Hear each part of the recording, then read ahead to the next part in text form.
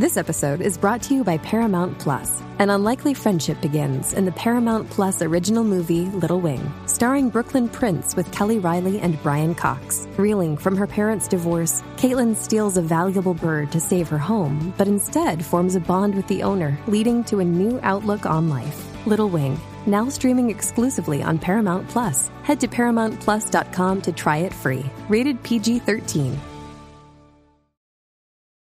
This episode is brought to you by Paramount Plus. Get in, loser! Mean Girls is now streaming on Paramount Plus. Join Katie Heron as she meets the plastics in Tina Fey's new twist on the modern classic. Get ready for more of the rumors, backstabbing, and jokes you loved from the original movie with some fetch surprises. Rated PG-13. Wear pink and head to ParamountPlus.com to try it free.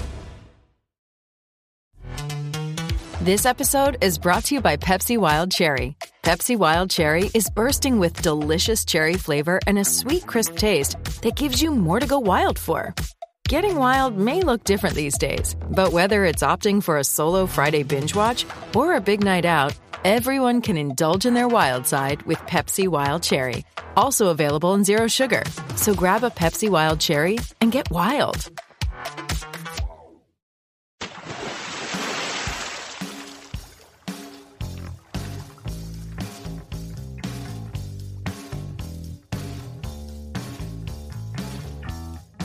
Hey everybody, you are tuned to Deep Dive, the All Music Books podcast where we talk with authors of music books, bios, histories, criticism.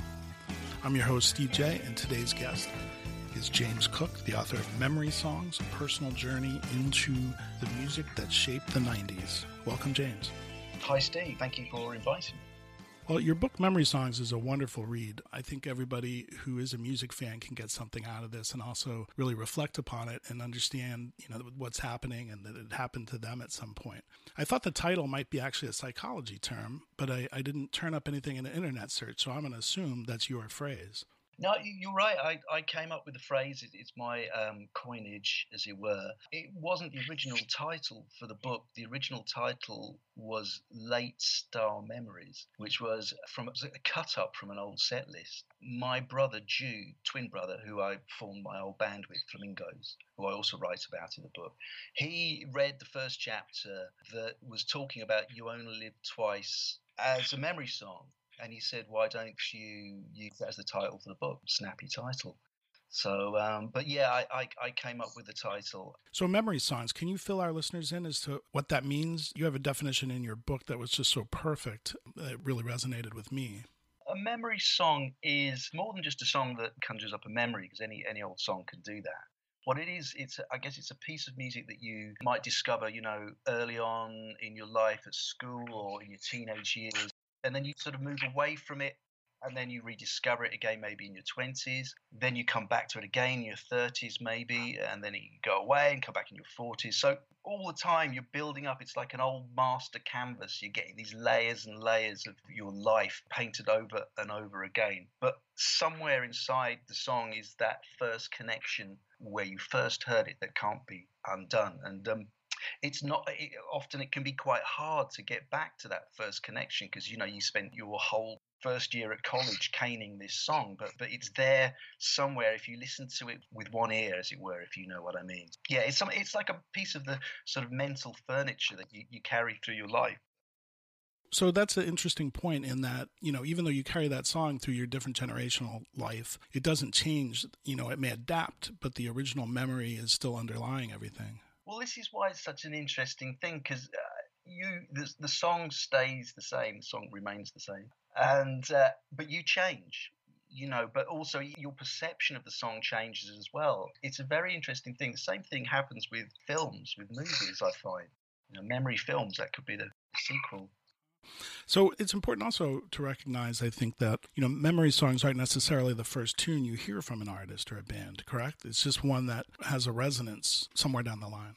Yeah, it doesn't have to be the first tune. Sometimes it is the first tune because that's the first time you connect with the artist, but it could be anything. It has to have a certain resonance to something that happens in your life, or something that is there in the lyric, or something that becomes. I mean, we don't take all the the music that we listen to when we're younger, sort of throughout our whole life. We don't, we leave some of it behind, but those special songs that have a resonance, you will sort of keep with you.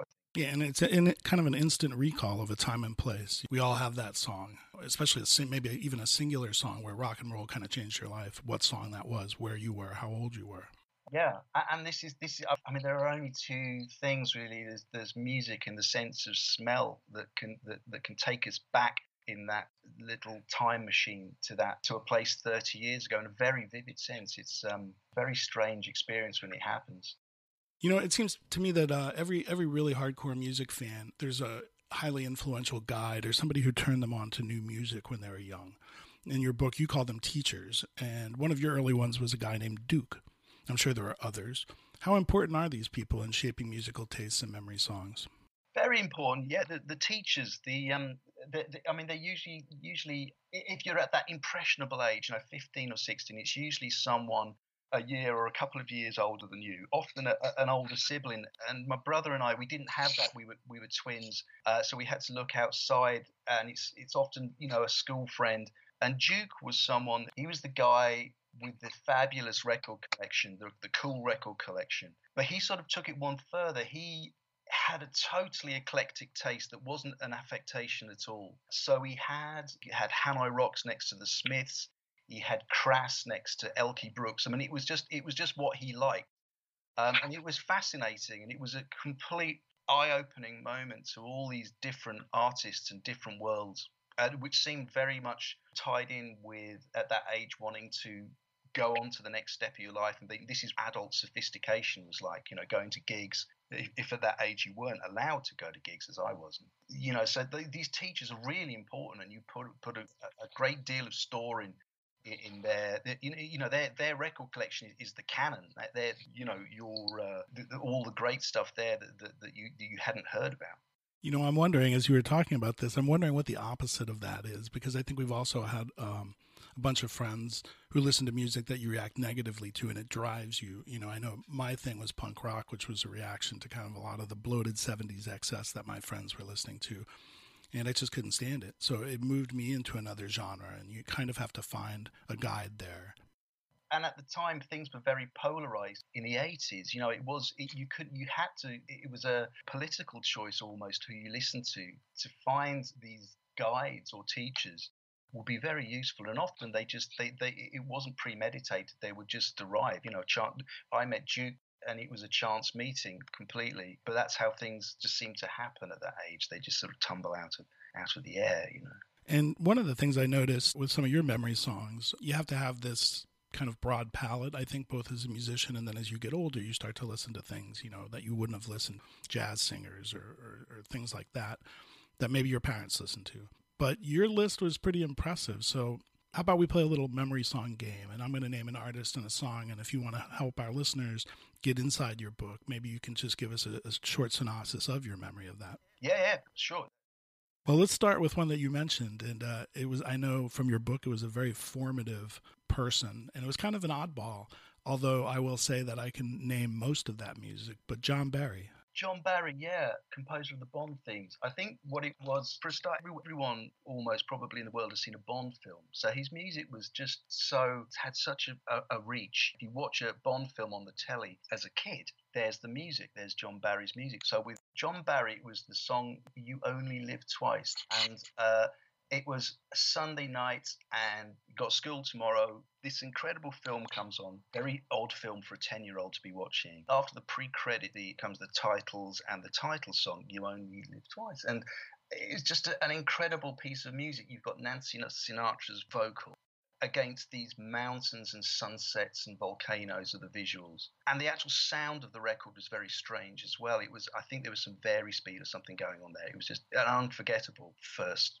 piece of music from John Barry. And it's interesting too, because part of your memory is formed by the visuals that you're watching, which at that age, and especially Bond films, and especially for boys of a certain age, I can recall all those Bond films in the opening scenes. Yeah, totally. I mean, it was quite a risque film to be watching, really, as a 10-year-old. I think they still are, But also the fact that, there are other things. Is the situation? I mean, I remember I was, sitting on some scatter cushions, which dates it very much to the late 70s, eating a nice lolly. You've been allowed to stay up and watch TV by your parents. It's a big moment. It's a bit, and Bond on TV at that time was a big deal. You couldn't. It was pre-video. You had to catch these things when they came out. Great films, great films. How about Led Zeppelin, 10 Years Gone? That's kind of an odd choice. Yeah, this was Led Zeppelin. It was, again, you have to picture the year that I was listening to Led Zeppelin, which is 1982. It was all soft cell, ABC, Duran Duran were coming up. It was all new pop. And there's me with a snake belt that I bought on the market and some Dunlop sneakers and long hair, going down to buy this record on a Saturday afternoon. And that was my memory from that song, was just getting the record back, and it just being this sort of unquenchable source of pleasure, the Physical Graffiti, the album with 10 Years Gone on it. But it's kind of condemned me to a year or more of not having a girlfriend. I had my Zep album, so... That's a remarkable memory and quite a sharing there. So David Bowie, Jean Genie, that's an interesting choice because I think, my memory song was 5 years because it opened up Ziggy Stardust. And, one of my musical guides put that on, and that song is just so bleak. But Jean Genie, that's in kind of the middle of his career and on a great album, Aladdin Sane.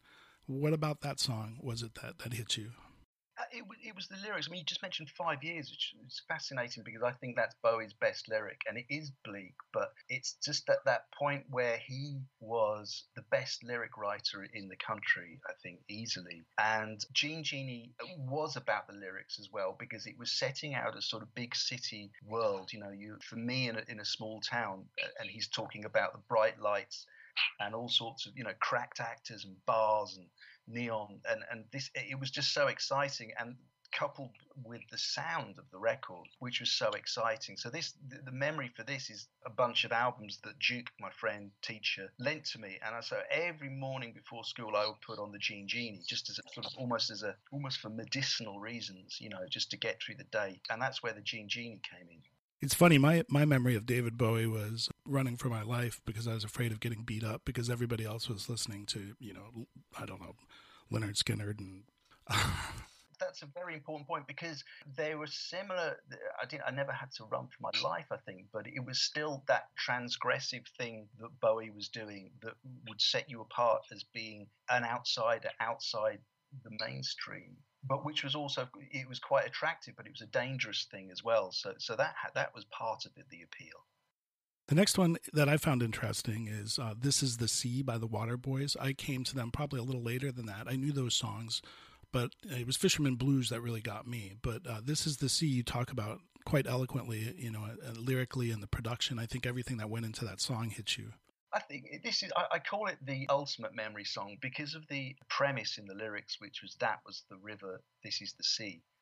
The song sort of works at any given point in your life, sort of like a mathematical formula that applies to every sort of new situation because we're always moving on. We're always in a new situation, a new chapter. And this particular song, again, hit me at, I think I was 17 or something, first week of a new term. It was becoming autumn, and just sitting and listening to it with a cup of tea and a single cigarette. You used to be able to buy single cigarettes back. I had a single cigarette. This is really dating it now, in an empty cassette box, and taking out this cigarette, smoking it, and listening to "This Is the Sea," the last song on the album, the same name. So yeah, incredible moment.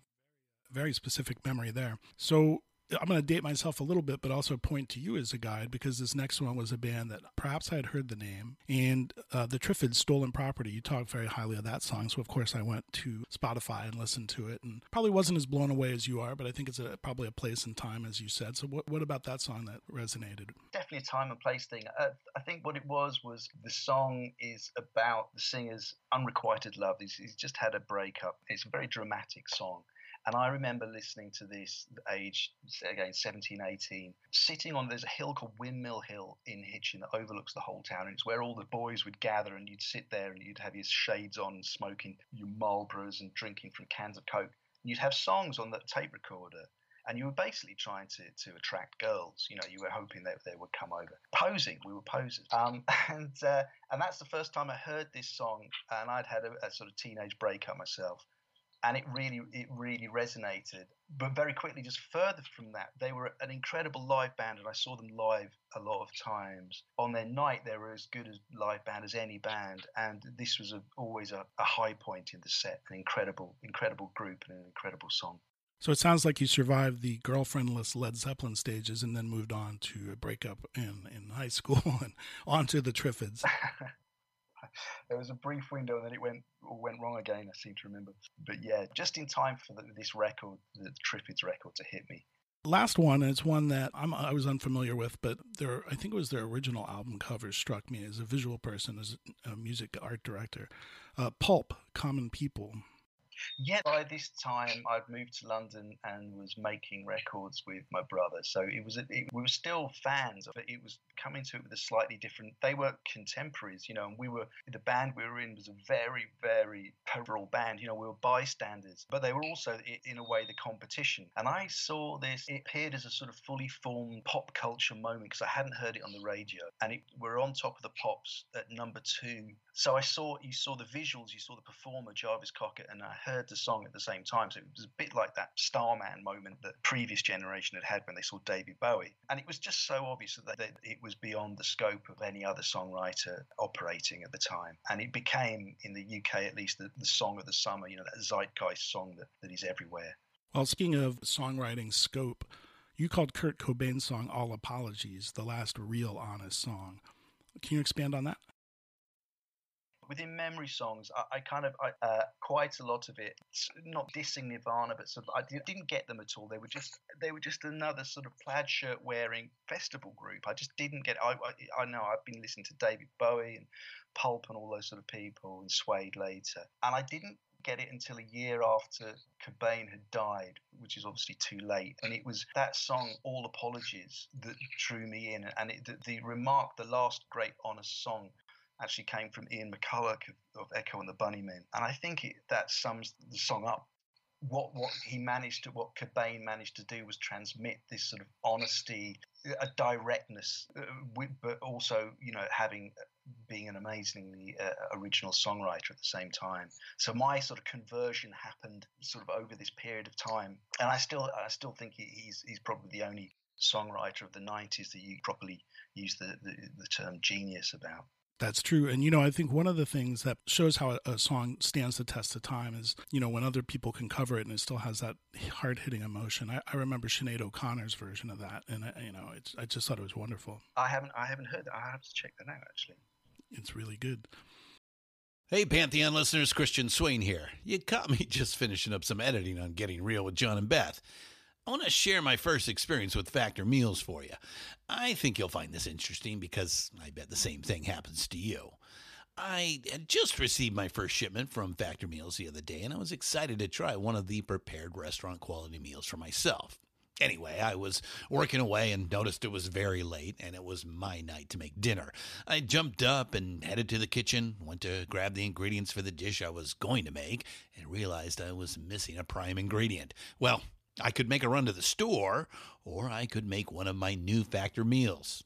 Actually, the choice was easy. I grabbed a cavatappi, an Italian-style pork ragu with garlic broccoli, heated the oven per instructions, and minutes later was enjoying a very delicious, nutritious, and dietitian-approved meal. It really was everything Factor Meals said it would be. No prep, no mess meals. Factor Meals are 100% ready to heat and eat. Take it from me and head to factormeals.com/Pantheon50 and use the code Pantheon50 to get 50% off. That's factormeals.com/Pantheon50 and use the code Pantheon50 to get 50% off.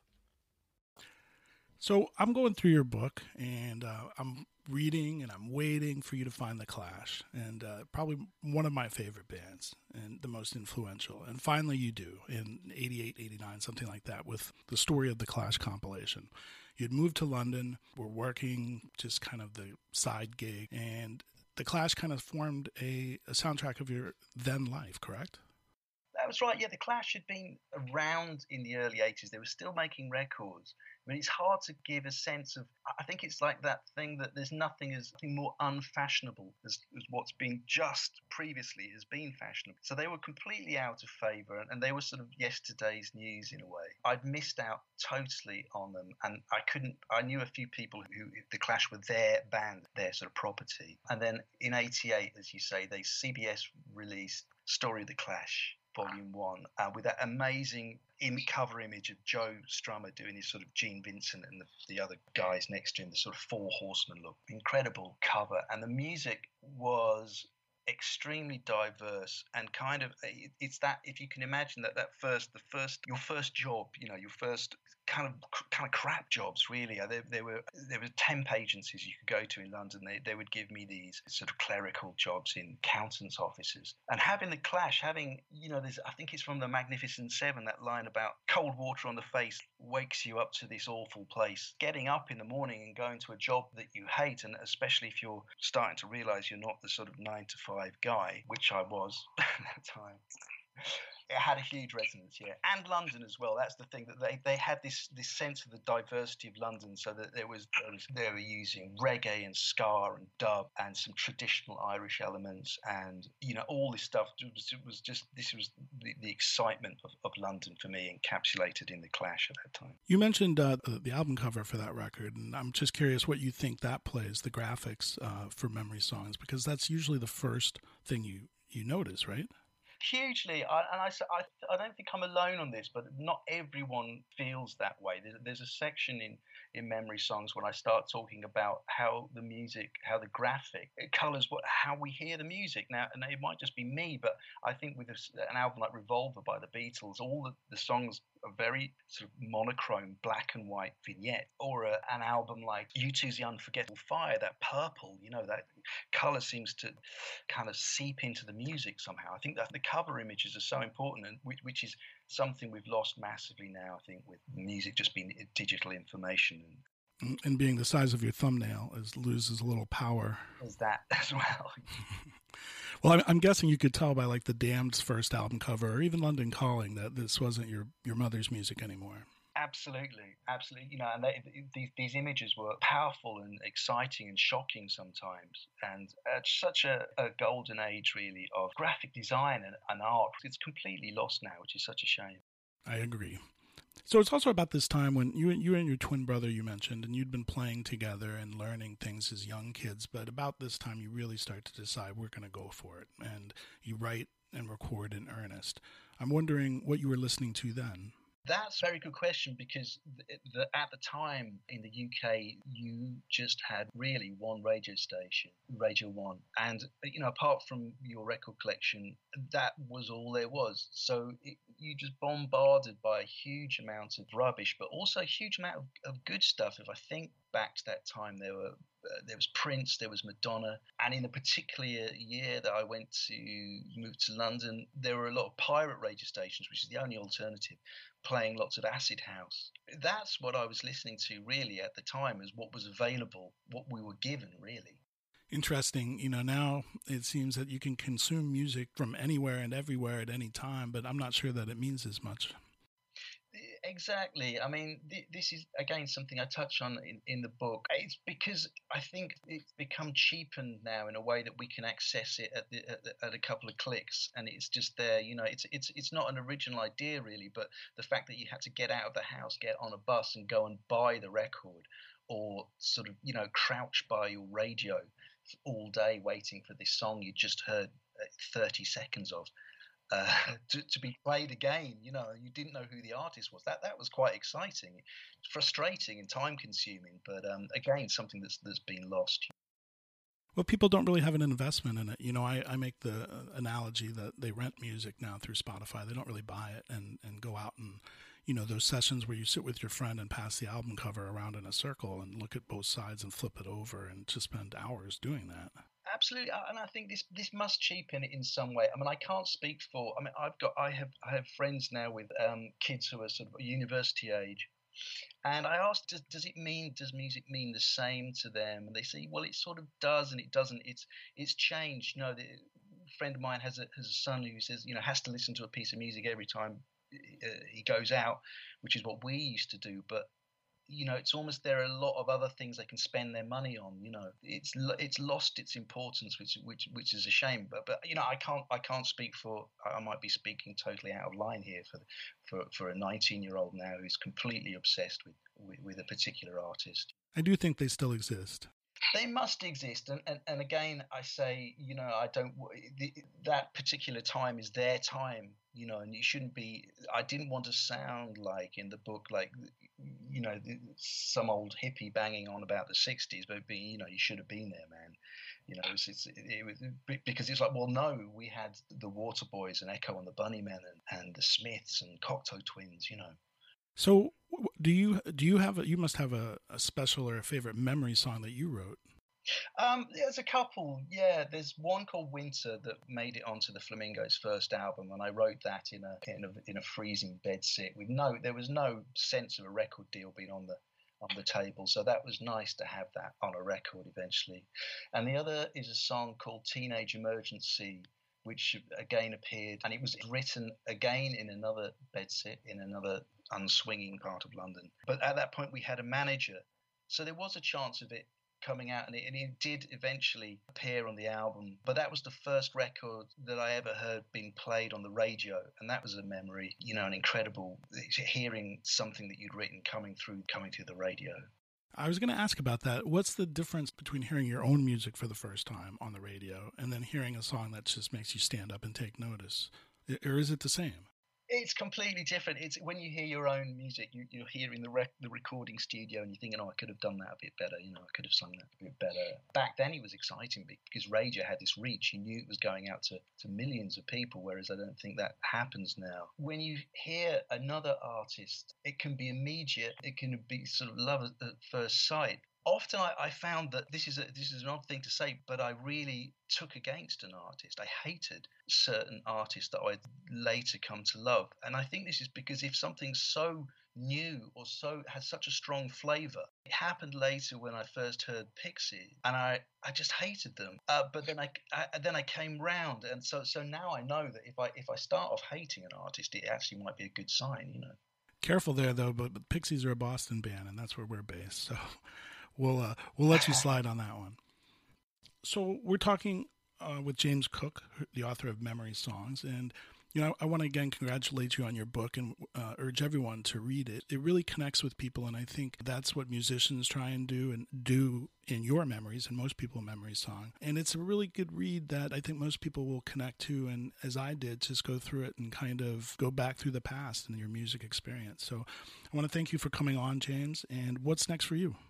Another book, second book. It covers the link between music and autism. My daughter's autistic, and it is to be published April next year, April 2020, by Blink.